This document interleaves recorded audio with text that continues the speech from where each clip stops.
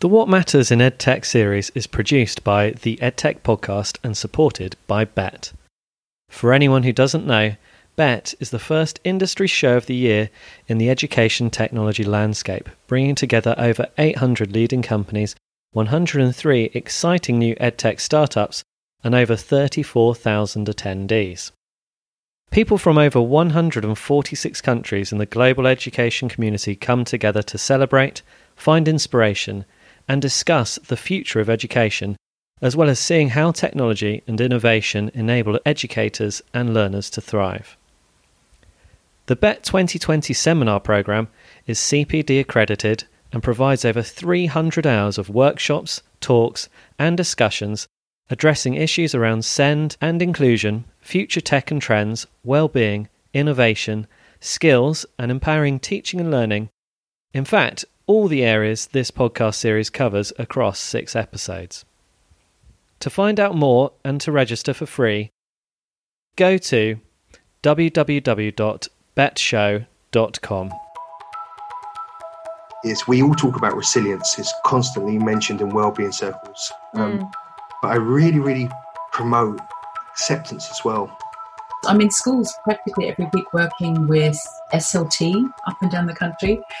And I'm really privileged to hear firsthand the real problems that they're facing in schools. That's probably the biggest thing that you can do for a teacher's wellbeing is give them the time and the confidence to do their job.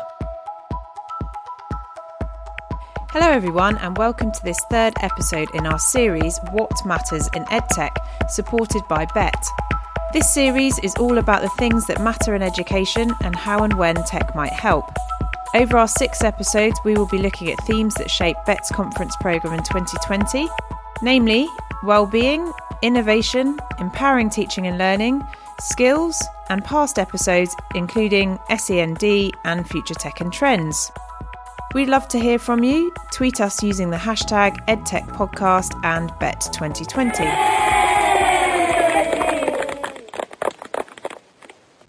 This week's episode is all about wellbeing. Released this year, the Teacher Wellbeing Index 2019 highlighted stress and rising mental health issues across the sector. According to the index, 78% of all education professionals have experienced either behavioural, psychological or physical symptoms due to their work, with 60% not feeling confident that they could talk about mental health issues with their colleagues. In this episode, I speak to a range of school leaders and teachers, wellbeing experts and coaches about what can and is being done to support an everyday approach to self, student and staff care.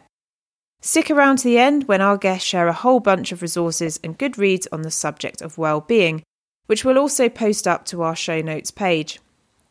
Okay, time to get to know our guests before we dig into our first question. So as you said, my name is Ben Cummins and I'm an interim executive head teacher. So I'm responsible for 3 schools and 1 children's centre. And my day-to-day job really is sort of the strategic side of it, looking at the schools and how we could work better together, new initiatives, new ideas, working with teachers, with the pupils, with families, and having a real focus on really being the best we can possibly be. We've put wellbeing at the heart of everything that we do.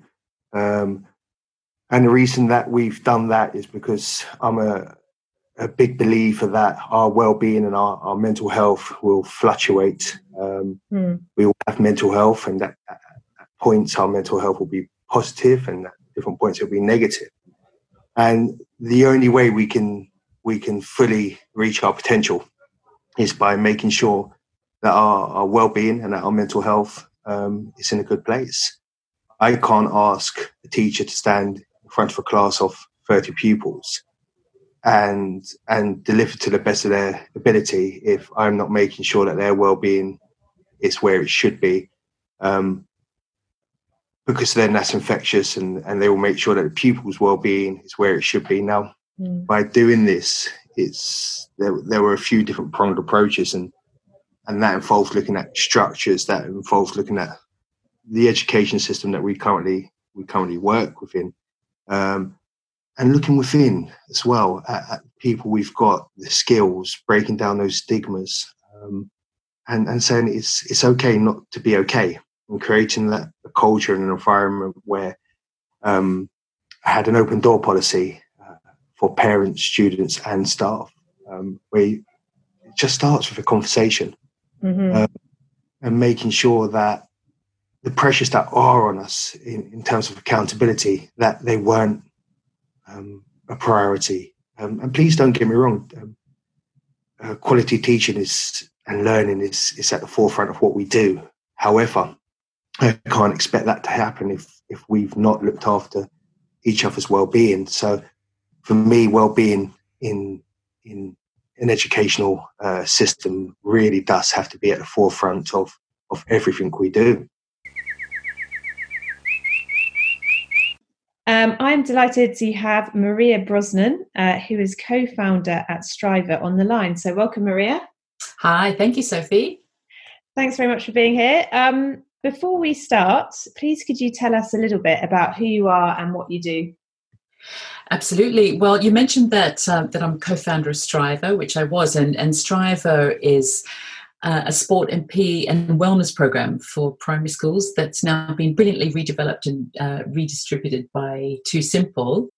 I'm also a wellbeing consultant and leadership trainer and coach, and I'm in schools practically every week working with SLT up and down the country. And I'm really privileged to hear firsthand the real problems that they're facing in schools. And even though their problems might be personal, they're certainly not unique. There's definitely themes that are emerging. So, delighted to be on the line with Hannah Wilson. For those who don't know, Hannah is the head of secondary school teacher training at the University of Buckingham. But prior to this role, Hannah was the executive head teacher of Orius School and Orius Primary School. And as the founding head teacher of 2 startup schools, Hannah's innovative leadership style and focus on a holistic education has led to collaborations with a number of national organisations, including Place to Be, the Art Room, VBE and SSAT. And she's also very well known as a co-founder of Women Ed, a network to support women in all forms of leadership in education. So welcome, Hannah. Welcome. Also welcome. Hi. Sorry. Yeah. It's like when someone says happy birthday to you and you say happy birthday to you as well. Happy birthday back. Brain's not engaged yet this morning, sorry. Don't worry, same here. We're being very ambitious with a 9 o'clock recording, so that's all good. So I'm the head teacher of Devonport High School for Boys. It is a 11 to 18 secondary school in Plymouth. We, obviously by the name, it sounds like we have boys, which we do, but we also have girls within the sixth form. And we are an academy school since 2011, and we serve, I guess, young people and families from all over Devon and Cornwall. So some of our students come from within Plymouth, the city, but we also cover such a wide area, such as far as Exeter and as far down into Cornwall as Truro. We take wellbeing very seriously. I would say the last 4 years in particular during my time here as head teacher that we've really put a value and emphasis on wellbeing. So that's for our students, our staff and our community. So we've developed various initiatives and projects really around promoting and improving wellbeing for all our community. And last but not least, it's Dawn Hallibone. So teacher predominantly, taught for 23 years in junior schools across East London, deputy head, acting head, with a real focus on mental health and wellbeing, which at the time when I became deputy head is now nearly 7 years ago, there wasn't the focus that we have now. So really finding out key partners and organisations to work with then. And then I left school 2 years ago and joined London Good for Learning, where I worked for 2 years as an educational consultant. And then I joined Too Simple a month ago, same job title, educational consultant, and with a focus on wellbeing. So we have a few wellbeing products within the portfolio, and it's really helping teachers engage and using EdTech to help with the workload as well. Now we know our guests a bit better, it's time to dive in at the deep end. Is the education system compatible with student and staff wellbeing? For those who are listening to this episode shouting no or it's behind you, getting a bit carried away there. There are lots of positive ideas for change among our guests' answers, so let's listen in. I mean, if we take it back one step, and if we think about the education system and well-being as a whole, we want to create a culture in the school that promotes well-being for its students and its staff. And I would argue that the current educational climate is contradictory to being able to do this. We work within a system where schools are subject to performance measures, being ranked, the levels of student attainment, and that informs the public narrative. And then you end up with terms such as failing schools or to the other extreme, outstanding schools. This puts a real pressure on leaders. This puts a real pressure on teachers. And I've known head teachers and I've known teachers to leave the profession or have been asked to leave the profession because the results aren't good enough. Now, that's difficult, and that's difficult in as much as, like I said, this league table provides that narrative, and because of parental choice. If you're undersubscribed, you're financially in trouble, especially with the cuts that are happening in education. So that's it from a leaders and a head teacher's point of view, to the fact where actually you will lose your job if the attainment isn't good enough. But from a student's point of view, I've known schools to not allow students to sit an exam that they have a love for, and if not allow them to sit the exam because they won't get the required pass mark. And in reflection to that, when you think about this, is we're telling students, okay, you love that subject area, you've got a real interest in it, real enjoyment in it, but we're not going to let you do it. We're going to make that choice for you. You can't do that because you're not going to get the required grade. That's not well-being, and that is putting results before the well-being of pupils, the well-being of staff, because we're in a system that's rife with accountability. And this accountability it promotes fixed mindsets for individuals, because we're focusing on their results and not their efforts. And I think leaders can be forgiven for having those fixed mindsets because the stakes are so high. But those stakes being so high are just totally against what we should be doing for the pupils, the students, their families, and the teachers. This morning, Gavin Williamson mentioned that government has saved 5 hours of teachers' workload a week.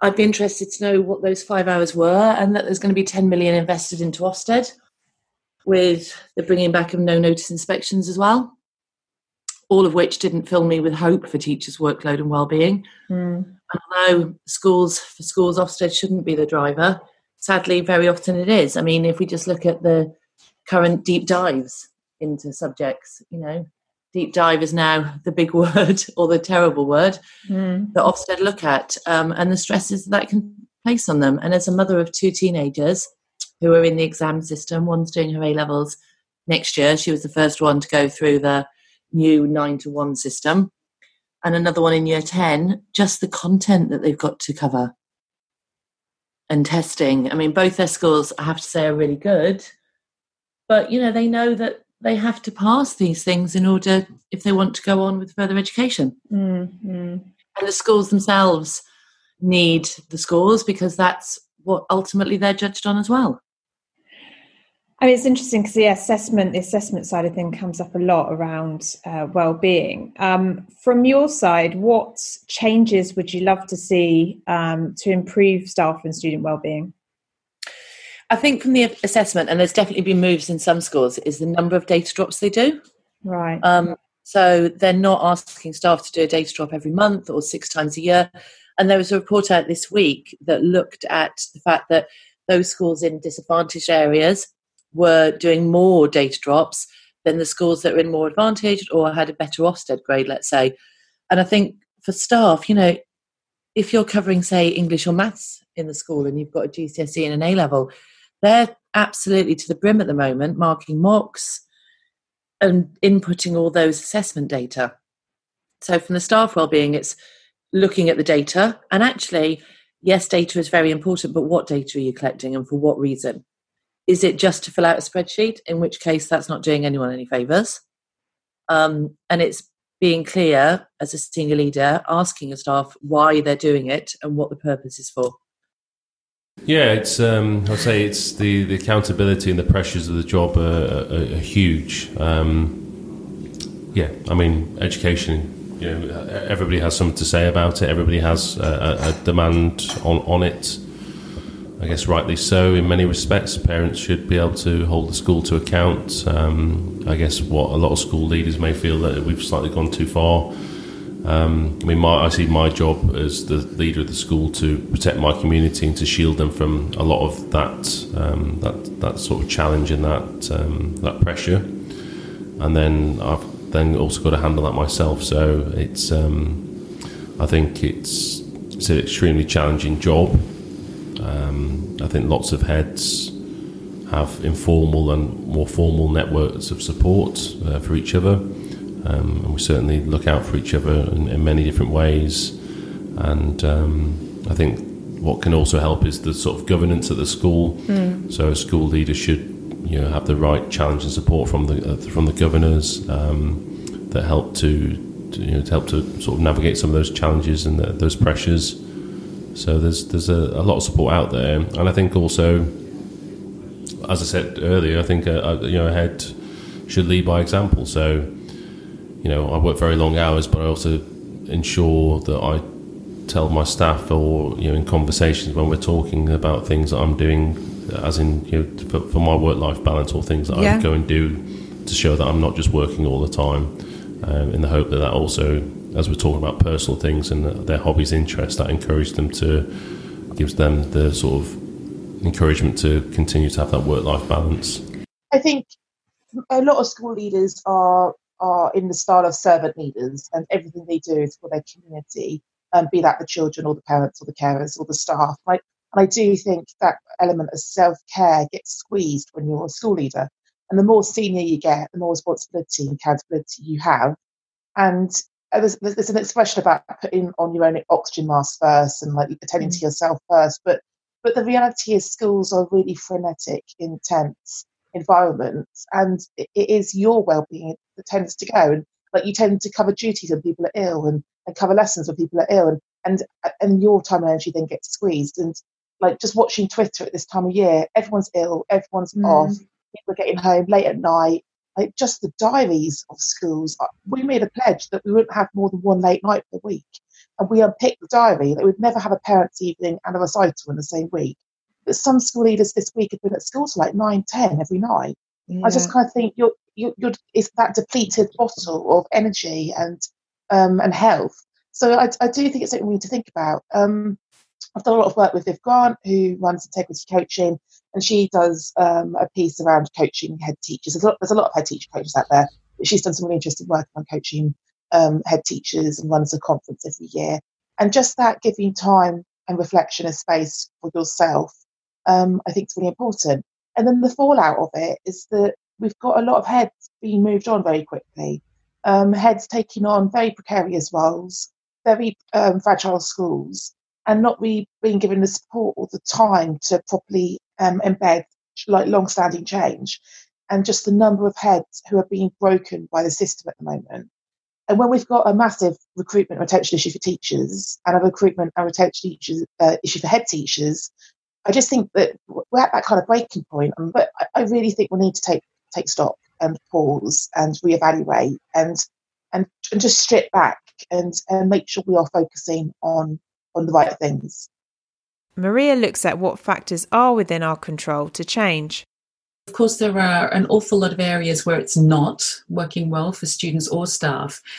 And I think a better question might be, what can we do to make the education system more compatible for the well-being of both students and staff. Because I think in other caring professions with high levels of stress, such as first responders, for example, staff are trained in the tools they need to skillfully handle the stresses of their day-to-day work. And teachers just are not taught those skills. And especially as you get into more responsible leadership roles and right up to senior leadership roles, it's increasingly difficult to juggle all of the complex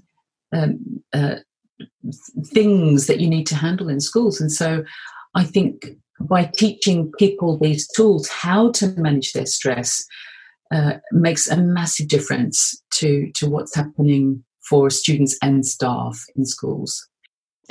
And we spoke before a little bit about, this need sometimes, and perhaps it's part of the culture within some schools, of taking everything upon yourself and wanting to get everything, completed to the highest standard, which is absolutely understandable. But part of it also has to be about sort of delegation or just saying, enough is enough. Exactly. And that's a problem I see so much in schools where people are so, and I think it comes from an extremely kind place where people genuinely want to help. But I think they tend to take on more than they can handle themselves. And so one of the strategies we teach is how to set healthy boundaries. And I really want to be clear that it's not to be difficult, it's not to be, obstructive, but it's how to set healthy boundaries that mean that you can manage your workload and do the work that you need to in school. I was talking to a head of learning, actually, and all day she spent in meetings or doing different things to support the other members of staff, and all of the work that she had to do, she did at home in the evening. So she said she got absolutely none of her work done during her working day. And of course, that's unsustainable. She's working till 11 o'clock or midnight every night, up at 6 o'clock every day to be in work by 7. It's completely unsustainable. And that's why so many teachers are experiencing very high levels of stress and the terrible symptoms of stress, and leaving the profession in droves because the workload is unsustainable. But there are certainly strategies you can use to manage your workload and to set healthy boundaries. I have so been there in the kind of meeting overload, and it took me a while, but then you do learn, okay, the only way I'm going to get stuff done is if I start saying, I'm just not coming to this meeting because it's not relevant. And, exactly. And one of the common things I see in school a lot is the question, have you got 2 minutes? The answer to that inevitably is, yeah, sure, what do you need? And that 2 minutes is never 2 minutes, of course. It's 20 minutes or half an hour, an hour. And the work or what you were planning to do in that time is completely sidelined. And there's a very simple answer to that, is I can give you 1 minute right now, or 15 minutes, 4 o'clock on Thursday, where we can really look at this properly. What would work best? And I think just creating those healthy boundaries where you don't always have to say, yes, how can I help? It's not that difficult to just sort those things out. But I think so many teachers have difficulty being seen not to be kind. It's the word that I hear again and again when we're doing training in schools. I couldn't possibly say that because people would think, it's mean. I'm saying it's not mean. It's just taking care of yourself and making sure that it's not mean, it's clear. That's what I really say a lot. It's a mantra. It's not mean, it's clear. But among the realities of everything that falls under the banner well-being are some very deep-rooted and long-lasting issues. Maria talks more about this spectrum of well-being and how to avoid top-level initiatives only. Well, what I see mostly in schools is there tends to be a kind of yoga and yogurt attitude to well-being. And what I mean by that is that there's a lot of well-meaning initiatives that are dealing very well-meaningly with the symptoms of stress, that they're not really addressing the underlying causes. And stress is a very physiological thing that's happening in people. So what we seek to do is to actually deal with the root cause rather than the symptoms. It's such a can of worms, isn't it? Because sometimes that goes very deep into, people's personal history and absolutely, trying to deal with some of those deep-rooted issues whilst also in a quite frenetic and day-to-day environment. I can't even begin to imagine, how people go about that as well. I know, and it's an incredibly complex set of problems because, of course, you bring yourself to your work, don't you? And if you've got things happening in your personal life that are causing you, personal challenges, you can't ignore those. So, what are some of the initiatives, tools, and strategies which are making a difference? Building a culture of trust, being confident in personal boundary setting, and creating proactive support groups all seem to have a place. And so, if we were to flip that and then say, okay, if you could change anything and focus on those right things, how would that look differently to you? I think every head teacher needs a coach.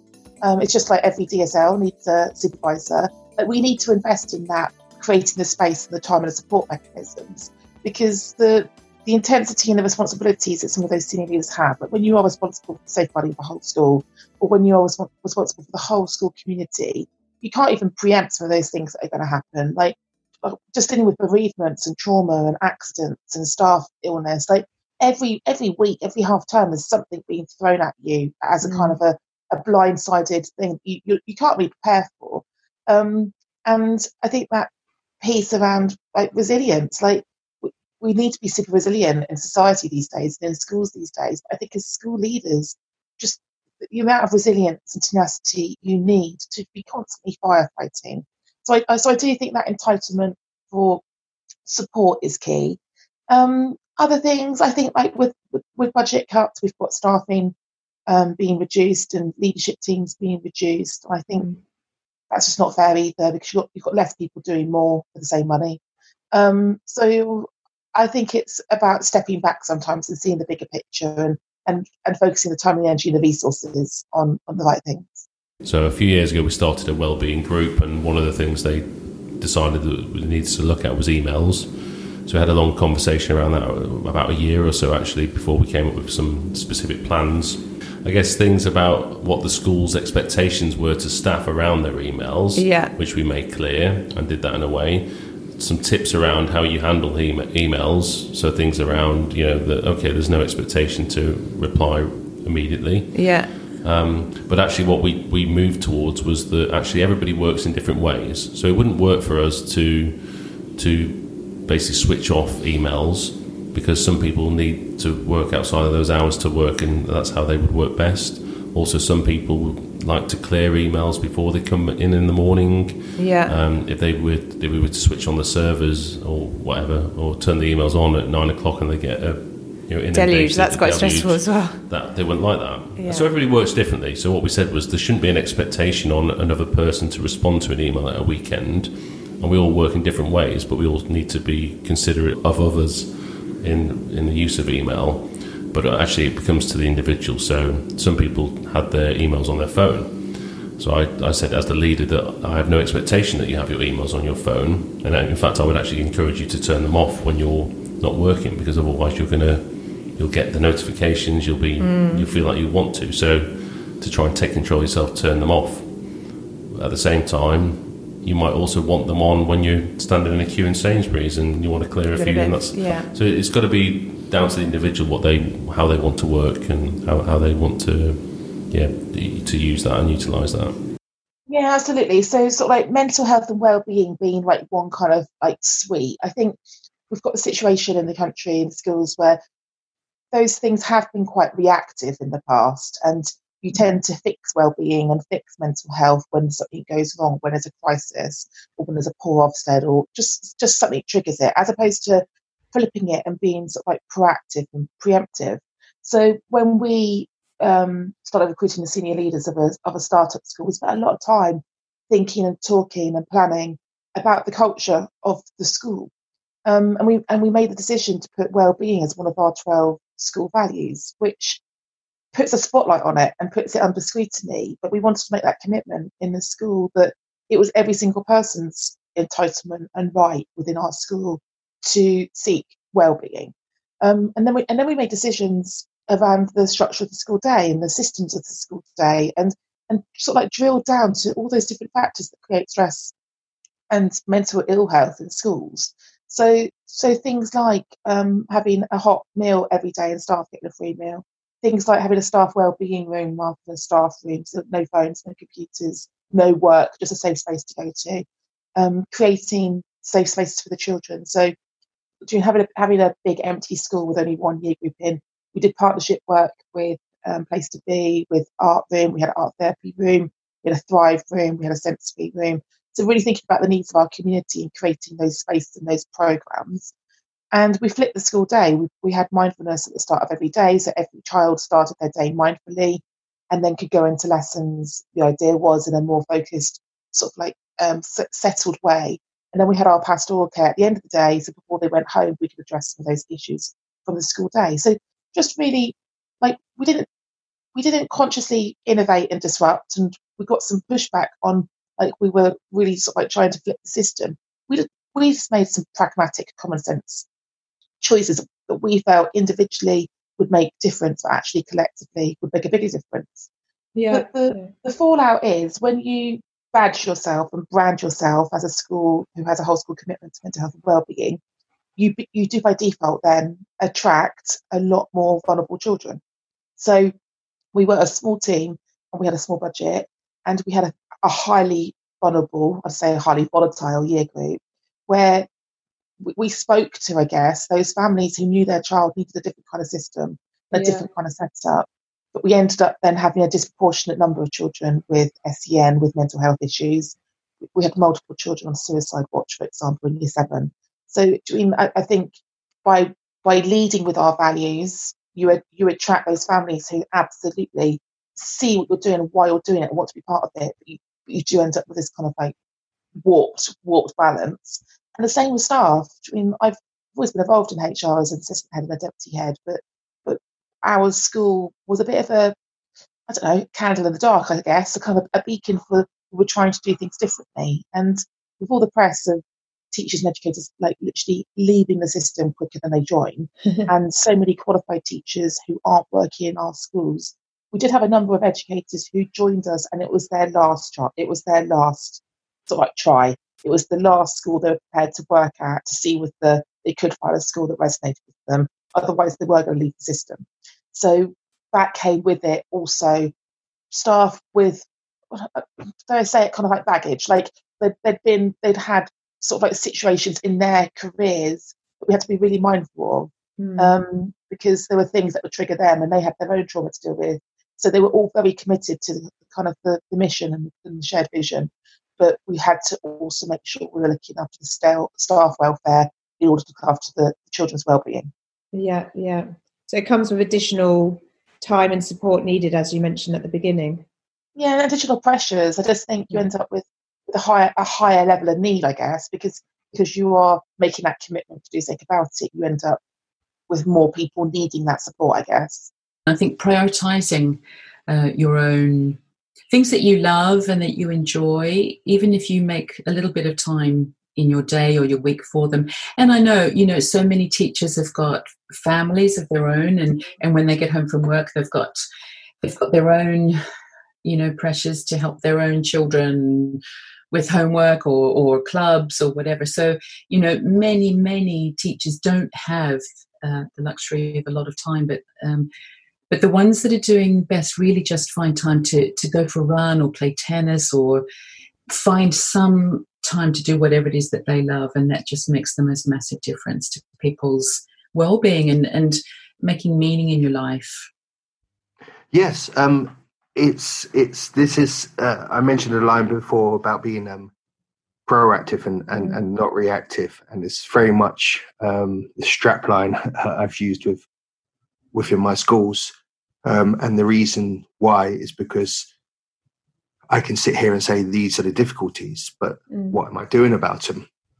So one of the first things that we did is we looked at a growth mindset, and we spoke about rewarding effort, because this in turn will support resilience, because the focus is on effort and not results, not a comparison against the person sitting next to you, but that drive and desire within you to want to achieve more.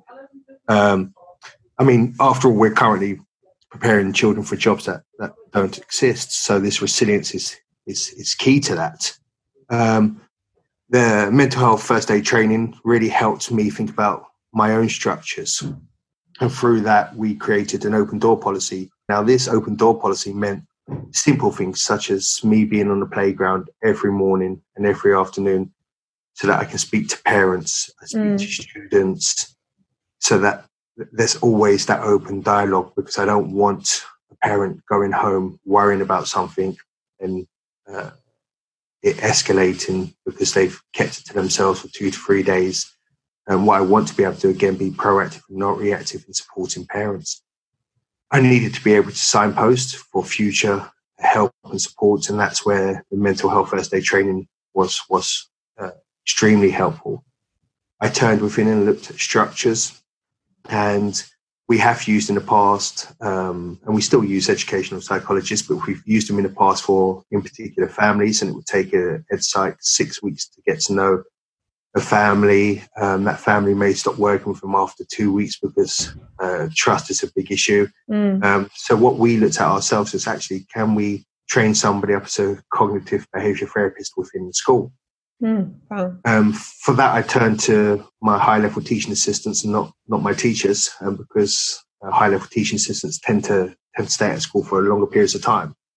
And we now have a full-time cognitive behaviour therapist in the school. Now, even within structures, because I'm now making less outside referrals, the costs for the school have gone down, and yet I have a cognitive behaviour therapist in the school all the time.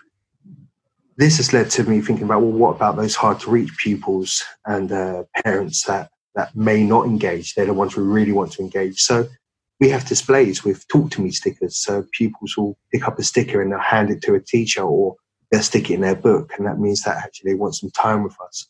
They can self-refer to what we call a snug. It's an area where you can go during break and lunchtime. Parents can make referrals. Outside agencies make referrals to our snug, so that we can give a full package of support to the pupils. The same applies for teachers. I've not had a single teacher who hasn't come to me and said that this is going on in my life right now, and this is the concerns it's causing me. So for that reason, I'm able to support, help, understand. We wear badges that says I'm a mental health first aider, talk to me. So parents know that we have that open door policy as well. Some of the structures, some of the knock-on effects this has happened is we have very low turnover of staff.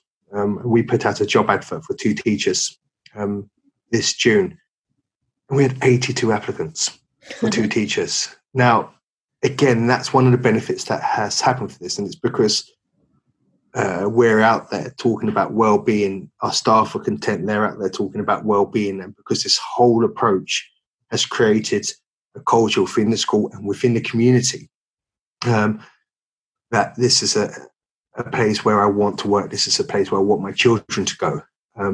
It's attracted the attention of teachers who want to work within this as well. And one of the things that I think is really, really important as well is we all talk about resilience. It's constantly mentioned in wellbeing circles. But I really, really promote acceptance as well. As professionals, and especially in the teaching profession, we want to help. We want to change the world. We want to make a difference. But sometimes we can't.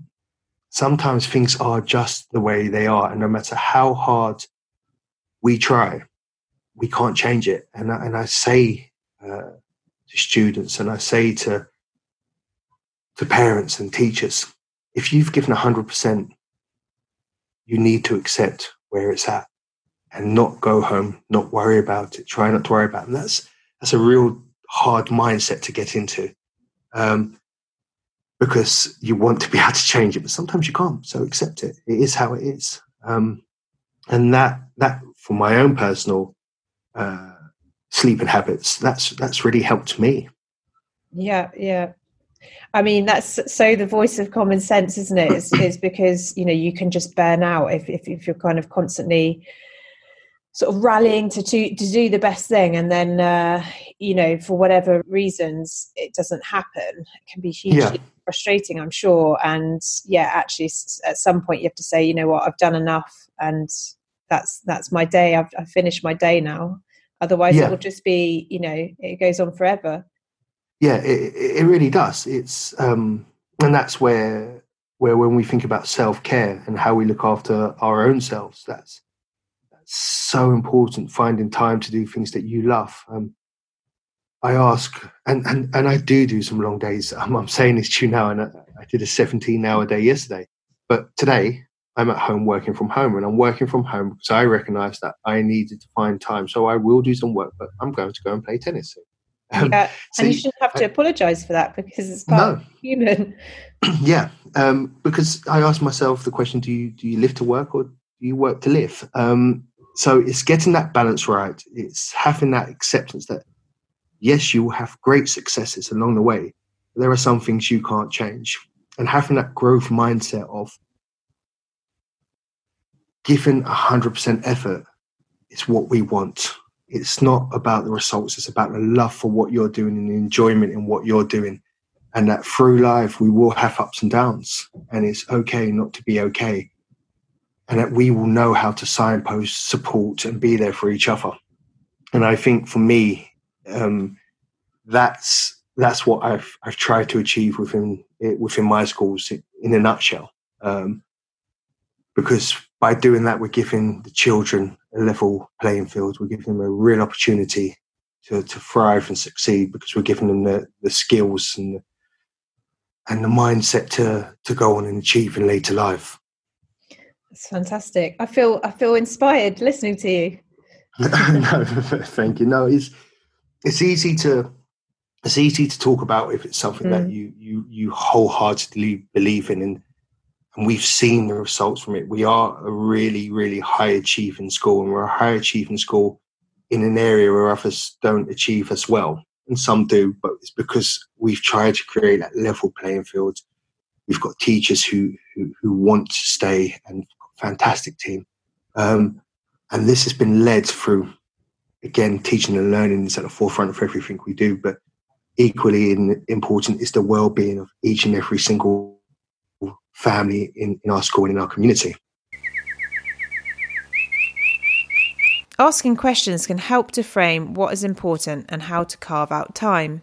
Say a big issue in schools at the moment is around workload, and I think many people consider a heavy workload to be a major contributor to their stress and poor mental health. And so I would suggest these series of 5 questions. And so the first question is, what is the outcome we're trying to achieve? So if you're looking, say, at marking, because that's a big factor in workload. So if you're looking at marking, what's the outcome we're trying to achieve? And it could be that we want to see all of our students' work marked in accordance with our marking policy with correct colour-coded pens, or it could be that we want to make sure that every single pupil is making the best progress that they can make. So depending on how you define your outcome very much determines what you focus on. So anyway, that's the first question. What's the outcome we're trying to achieve? The second question is, do we really need to do this thing that we're currently doing? So again, back to marking, do we need to mark with 4 colour pens? I think that's gone by the by now, but that was certainly a thing that many teachers were doing. The third question is, what are the constraints that we're currently facing? So is it legislation? Is it Ofsted? Is it the skill set of the people that are dealing with this particular subject? Is it time? Is it money? So what are the constraints that we're dealing with? The fourth question is, what can we do within these constraints to deliver the outcome we need to deliver? And this is where innovation happens. And the final question is to ask yourself, is there a better alternative to what we're currently doing?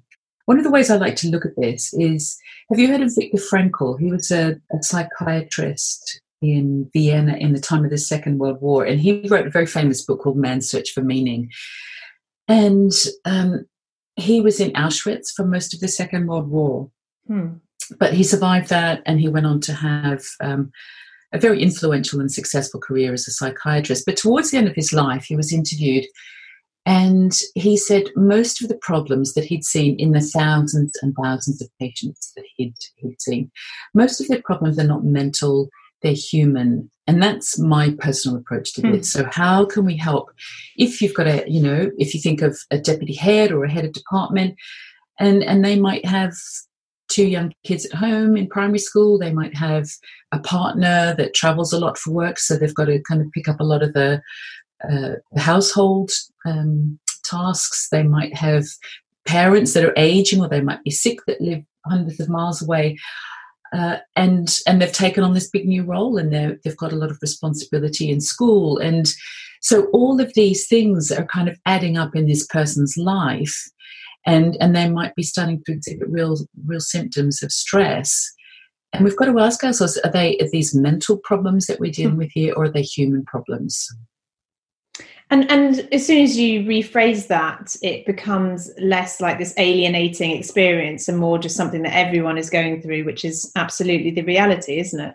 Exactly. And what I find in the schools that where the staff are doing the best, and by that I mean that they're working really well together as a team, that the children and students are doing well. The schools and staff and people that are doing best are the ones where they put children at the very centre of everything they do, and that's their key focus. And all of the personal things that are happening in people's lives they're kind of left at the door, but they're acknowledged as part of that person. So they're treated with kindness and compassion, and people care very much about what's happening for them, but it doesn't kind of weigh them down. But what about for students at peak times of stress, such as exams or personal trauma? It's more about teaching them how to go about, retrieval practice, how to prepare for exams, exam tips and techniques, which, my 14-year-old is now getting from his school, because he's never really had to learn that before. And that's a skill in itself. Definitely. So kind of almost, some life hacks around actually what the examination period of time is going to feel like, and how to cope with and how to look after your own well-being, the importance of sleep, the importance of nutrition, which, when you get to a certain age as an adult, becomes blatantly clear. But to a teenager, it's not so clear. And it's making them aware of what they can do to look after their own well-being, and the exams are important, but how to prepare for that as well. And just digging into some of those projects and initiatives, what have you set up and what have you found has really made the impact as well? Okay, for students, one of the things that we've been working on is it's actually part of a citywide project. So all of the secondary providers in the city around about 4 years ago identified that mental health provision for young people in the city wasn't really providing what it needed to. So we commissioned a 3-year project around mental health and wellbeing, and this was specifically targeting at early intervention. So the types of things that we implemented and sought funding for was to provide online counselling for any time for any young people within Plymouth at secondary age level. We also provided additional face-to-face counselling hours in each school, and also provided a small amount of time each week for a CAMS worker to be in each secondary school in the city. That's a project that lasted for 3 years, just finished at the end of last year, and it's been very successful and really provided a specific need. And what we've been able to do is to gain support from the local authority to continue that for 1 more year. Fantastic. Which is great, and then also gives us the opportunity this year to look at the sort of future succession planning around that. But what's the role of technology in all of this? It appears technology can have a place if implemented properly. I guess, society and the time we are in now that presents more complications, more problems, particularly around technology. So the increased use of social media and the impact of that, I guess the one benefit of technology is that you can access everything anytime, anywhere, and therefore there's a tension around that, isn't there, around workload for both young people and staff, and so that's something that you have to then, I guess, develop and support staff to do, because it's either what intervention could you do? So I mean, take some like emails, for example. How do you manage your emails? Well, some schools say that they turn the email server off at 7 o'clock of an evening and don't turn it on till 9 a.m. the next day, or types of interventions like that, or we ban emails. That's like a central point of trying to deal with the problem, whereas what we've tried to do is, I guess, encourage the individual to take responsibility and to take more control in how they work. So across both the staff and the student populace as well, what do you see the role of technology being in any of this support for mental health and well-being? Interesting question. So from the staff point of view, we made some conscious decisions about our communication strategy across the school. We were a Google school, so we were very much modelling the collaborative way of working online, trying to reduce email threads, trying to reduce attachments, just trying to work in a more efficient way. Like when I talk to people who aren't in education, they can't believe how archaic our systems are in schools. So we tried to very much go paper free, and even just things like buying into software and platforms. Like we use CPOMs for all of our safeguarding login, so we don't have to have paper trails and folders. So just I guess, work in a slightly different way, but long term you get payback in the fact that things are a bit more efficient. Yeah. From a staff self-care point of view, there's Headspace, the app you can download for free, and our staff got mindfulness training for their own self-care, so we promoted things like that regularly. From a child point of view, I think there's a bit of a myth to bust about technology and children and mental health.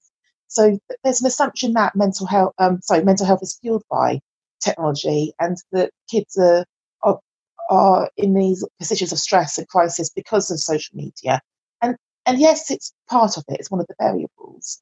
But there's some really interesting research that Place to Be have done, which actually state from the young people's point of view, social media can be one of the solutions to mental health issues as well. By joining the right groups and following the right role models and working with peers online, it can actually be a solution. So that's something we did some work with them on. I spoke at the Gladstone Festival with them about it, with a group of young people. But I do think a lot of schools and parents just say, oh, my child's stressed, I'm going to put their phone away. And that actually might make their situation worse. And you mentioned EdTech earlier on about, in terms of saving teachers' time. What tools or services are you seeing where technology can actually, help to reduce some of these stresses?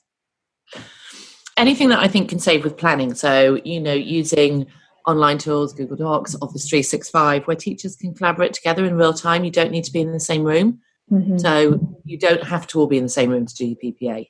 You can collaborate together on the same document. You can perhaps take your PPA at home, which will improve your well-being, but the onus isn't on you to complete the planning. So using online tools to collaborate, using the kind of flipped classroom approach, so using Google Classroom to prepare things in advance, YouTube videos for the children so that they can either prepare for a lesson beforehand or afterwards. And yes, there's a time element in preparing those in the first place, but once they're done, they can then be built on. And it's not reinventing the wheel. There's lots out there that can help. Social media is brilliant for teachers sharing their resources and learning from each other. So one of our most popular products at early years is Evidence Me, which was formerly known as To Build a Profile. So an app that can capture the data, you can share with parents. It's had some great updates recently. So if you're taking a photo, it'll blur the other photos. You can then share those reports immediately with parents, so parents can understand how the child is progressing at early years.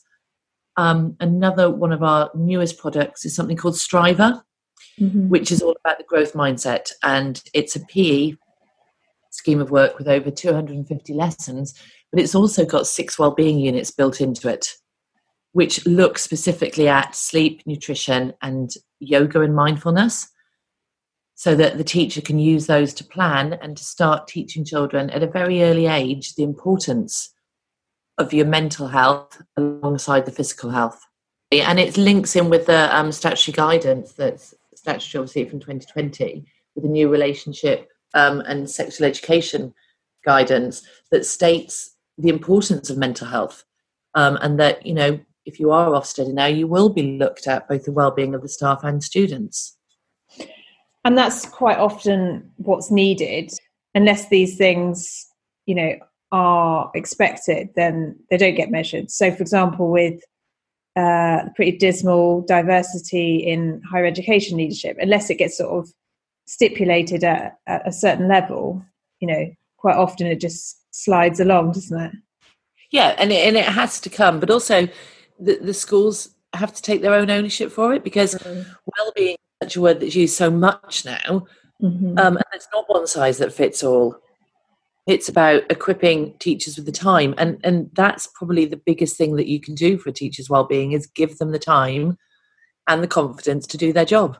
One thing that came out in this podcast episode, recording with our guests, was the wealth of resources and networks out there. It's not always easy to reach out and make that first contact, but if you're looking for inspiration, here's some final pointers from our guests. I'm researching at the moment a lot around this wellness program that we're developing, and it's really a set of tools, and we're calling them untools, to get teachers out, teachers and senior leaders out of that place where they don't want to be, feeling stressed and overburdened and overworked, into the place where they're feeling that they can work well and have a happy and sustainable and long career in education. And one of the places that I'm talking to the ambulance service at the moment, because first responders are trained in the tools they need, and they've actually borrowed from Mind, you know, the mental health charity Mind, and they have an action plan. And so that's a tool that people can download right now. It's a mental health action plan, and it just outlines what you need. You might need, I don't know, 15 minutes at the end of your working day just to decompress, to have some quiet time. So if you could just put that on your action plan so people know not to bother you at that time, that you just need 15 minutes of quiet time just to, I don't know, just sit quietly or get through a bit of work that you need to, or have a cup of tea. And then after that, you can, you know, come and have a meeting or whatever it is. But I think that Mind have got some really great tools, and that's one of them. Yes, I mean, we use the Goldie Hawn Foundation set up a project called Mind Up. And that's about, we use that as well for children to understand the different parts of their brain. So understanding what the amygdala will do, that fight, flight or freeze. And we did that because we wanted children to understand that actually sometimes your response is quite natural. I mean, we know as children go through puberty, the serotonin and the dopamine levels are uneven, and that they will make high-risk decisions because their brains are pre-programmed to do that.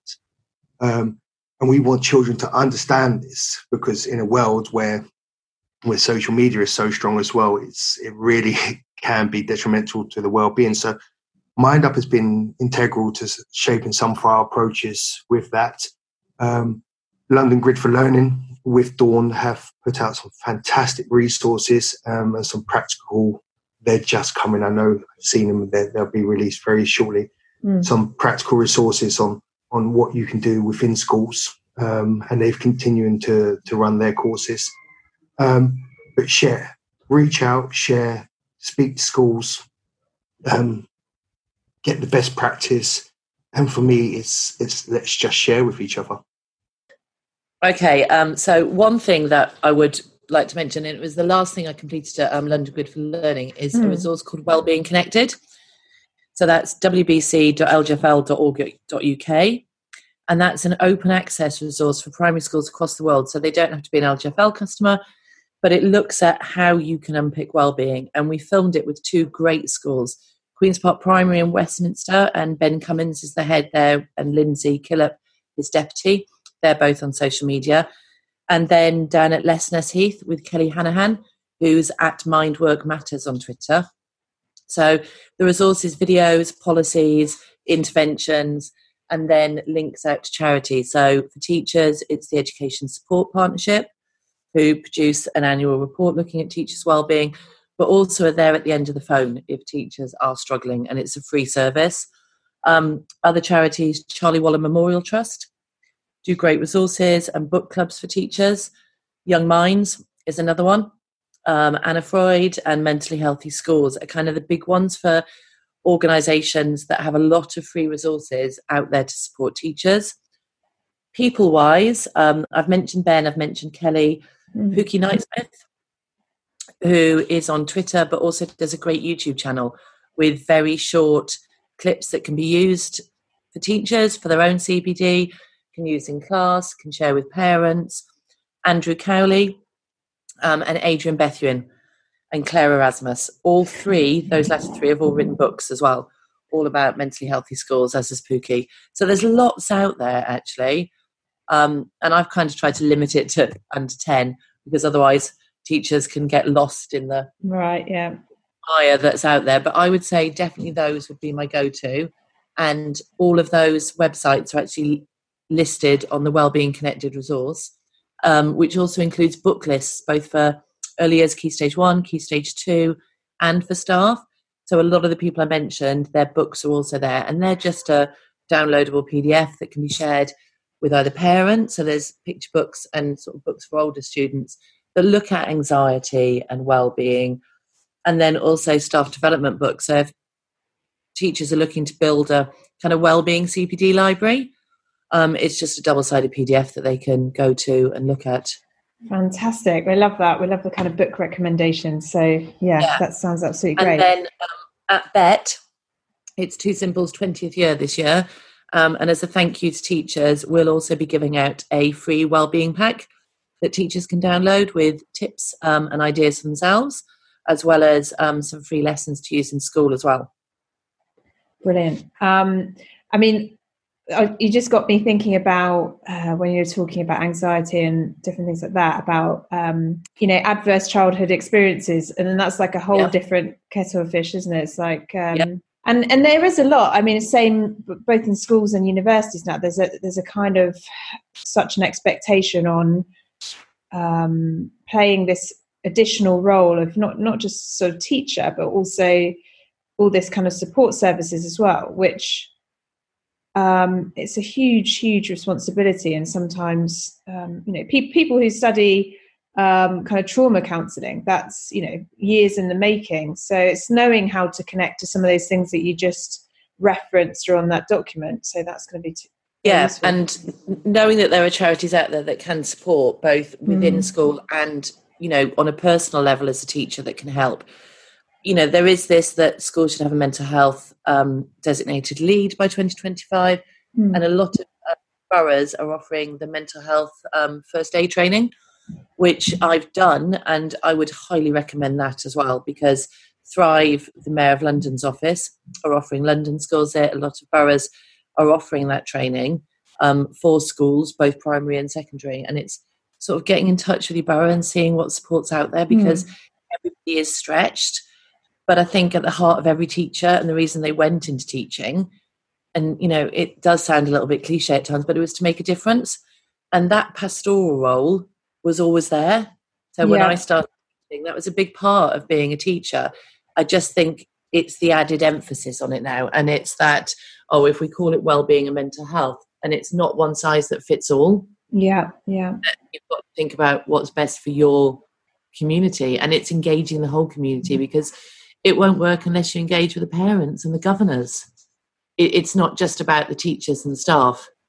Absolutely. It's parent workshops, helping them to understand how to help their children. It was a long time since I did my, they weren't even GCSEs when I did them, sort of O-levels and A-levels in university. And yes, I've kept learning throughout my life, but I'm learning and reading up retrieval practice and, the research and how best to support my own children, because there's lots out there and it's changed. So it's providing that information for parents as well. So mental health and wellbeing, there's some really interesting awards you can work towards as a school. So we were the first second school in Oxfordshire to get the Gold Mental Health in Schools Award, which is an accreditation that Leeds Beckett University run through the Carnegie Centre. It's not a lot of money, it's like 250 quid, which I think is really good value. You basically get assigned an external coach, and I know all the people doing the coaching, they're all fantastic educators and massive champions and advocates of mental health and wellbeing. And then you have a kind of a framework to work towards, that one of your leaders leads it, but one of your governors has got to be involved. So it's that kind of like that community stakeholder piece. And you can get bronze, silver or gold. So there's a lot of schools working towards it nationally. Really recommend it. A contrasting one to that is the Optimus Wellbeing Award. I spoke at the Optimus Wellbeing Conference a few weeks ago. There is a brilliant school in London called Larkness Heath. And their mental health and wellbeing lead Kelly and their head teacher Kate are so inspiring. Like, I go to a lot of events, and when I heard them speak last week, they are the most powerful duo I have heard speak about mental health and wellbeing. So they're really worth following on social media. And then books, there's so many books.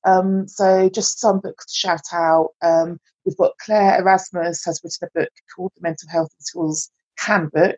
And she's actually currently writing a follow-up book, which is about the diary of a designated mental health lead. So that's a really interesting piece of work that she's doing, capturing her role. There's a brilliant wellbeing handbook by Andrew Cowley. And Kat Howard's got a new book coming out in the new year, which is a flip. It's called Let's Stop Talking About Wellbeing. And it's actually sort of like challenging some of the things that schools are doing to put glasses over the cracks.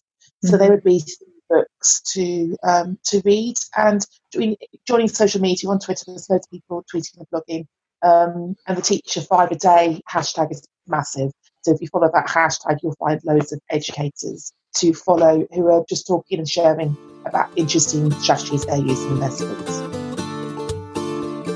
That's all for this week. Thanks so much for listening in, and huge thank you to all of my guests and Bet for supporting this series.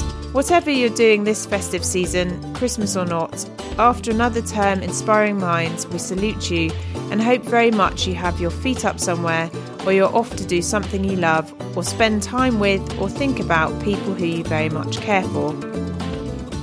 If you feel overwhelmed, the Education Support Helpline is free and offers confidential emotional support on 08 000 562 561, or you can go to educationsupport.org.uk. If you'd like to continue the conversation online, use the hashtag EdTechPodcast and Bet2020, or go to the Twitter accounts at PodcastEdTech or at BetShow on all the social medias. Or for all the show notes from this episode, including resource and reading recommendations, it's theedtechpodcast.com. And finally, for more wellbeing content, check out the Bet2020 programme, which features some of this week's podcast guests. You can go to betshow.com, where you can also register for the event in January. Have a great week. My pleasure. Have a great day, Sophie. Thank you so much, and thank you for having me. Absolute pleasure. Thank you, Sophie. Bye-bye.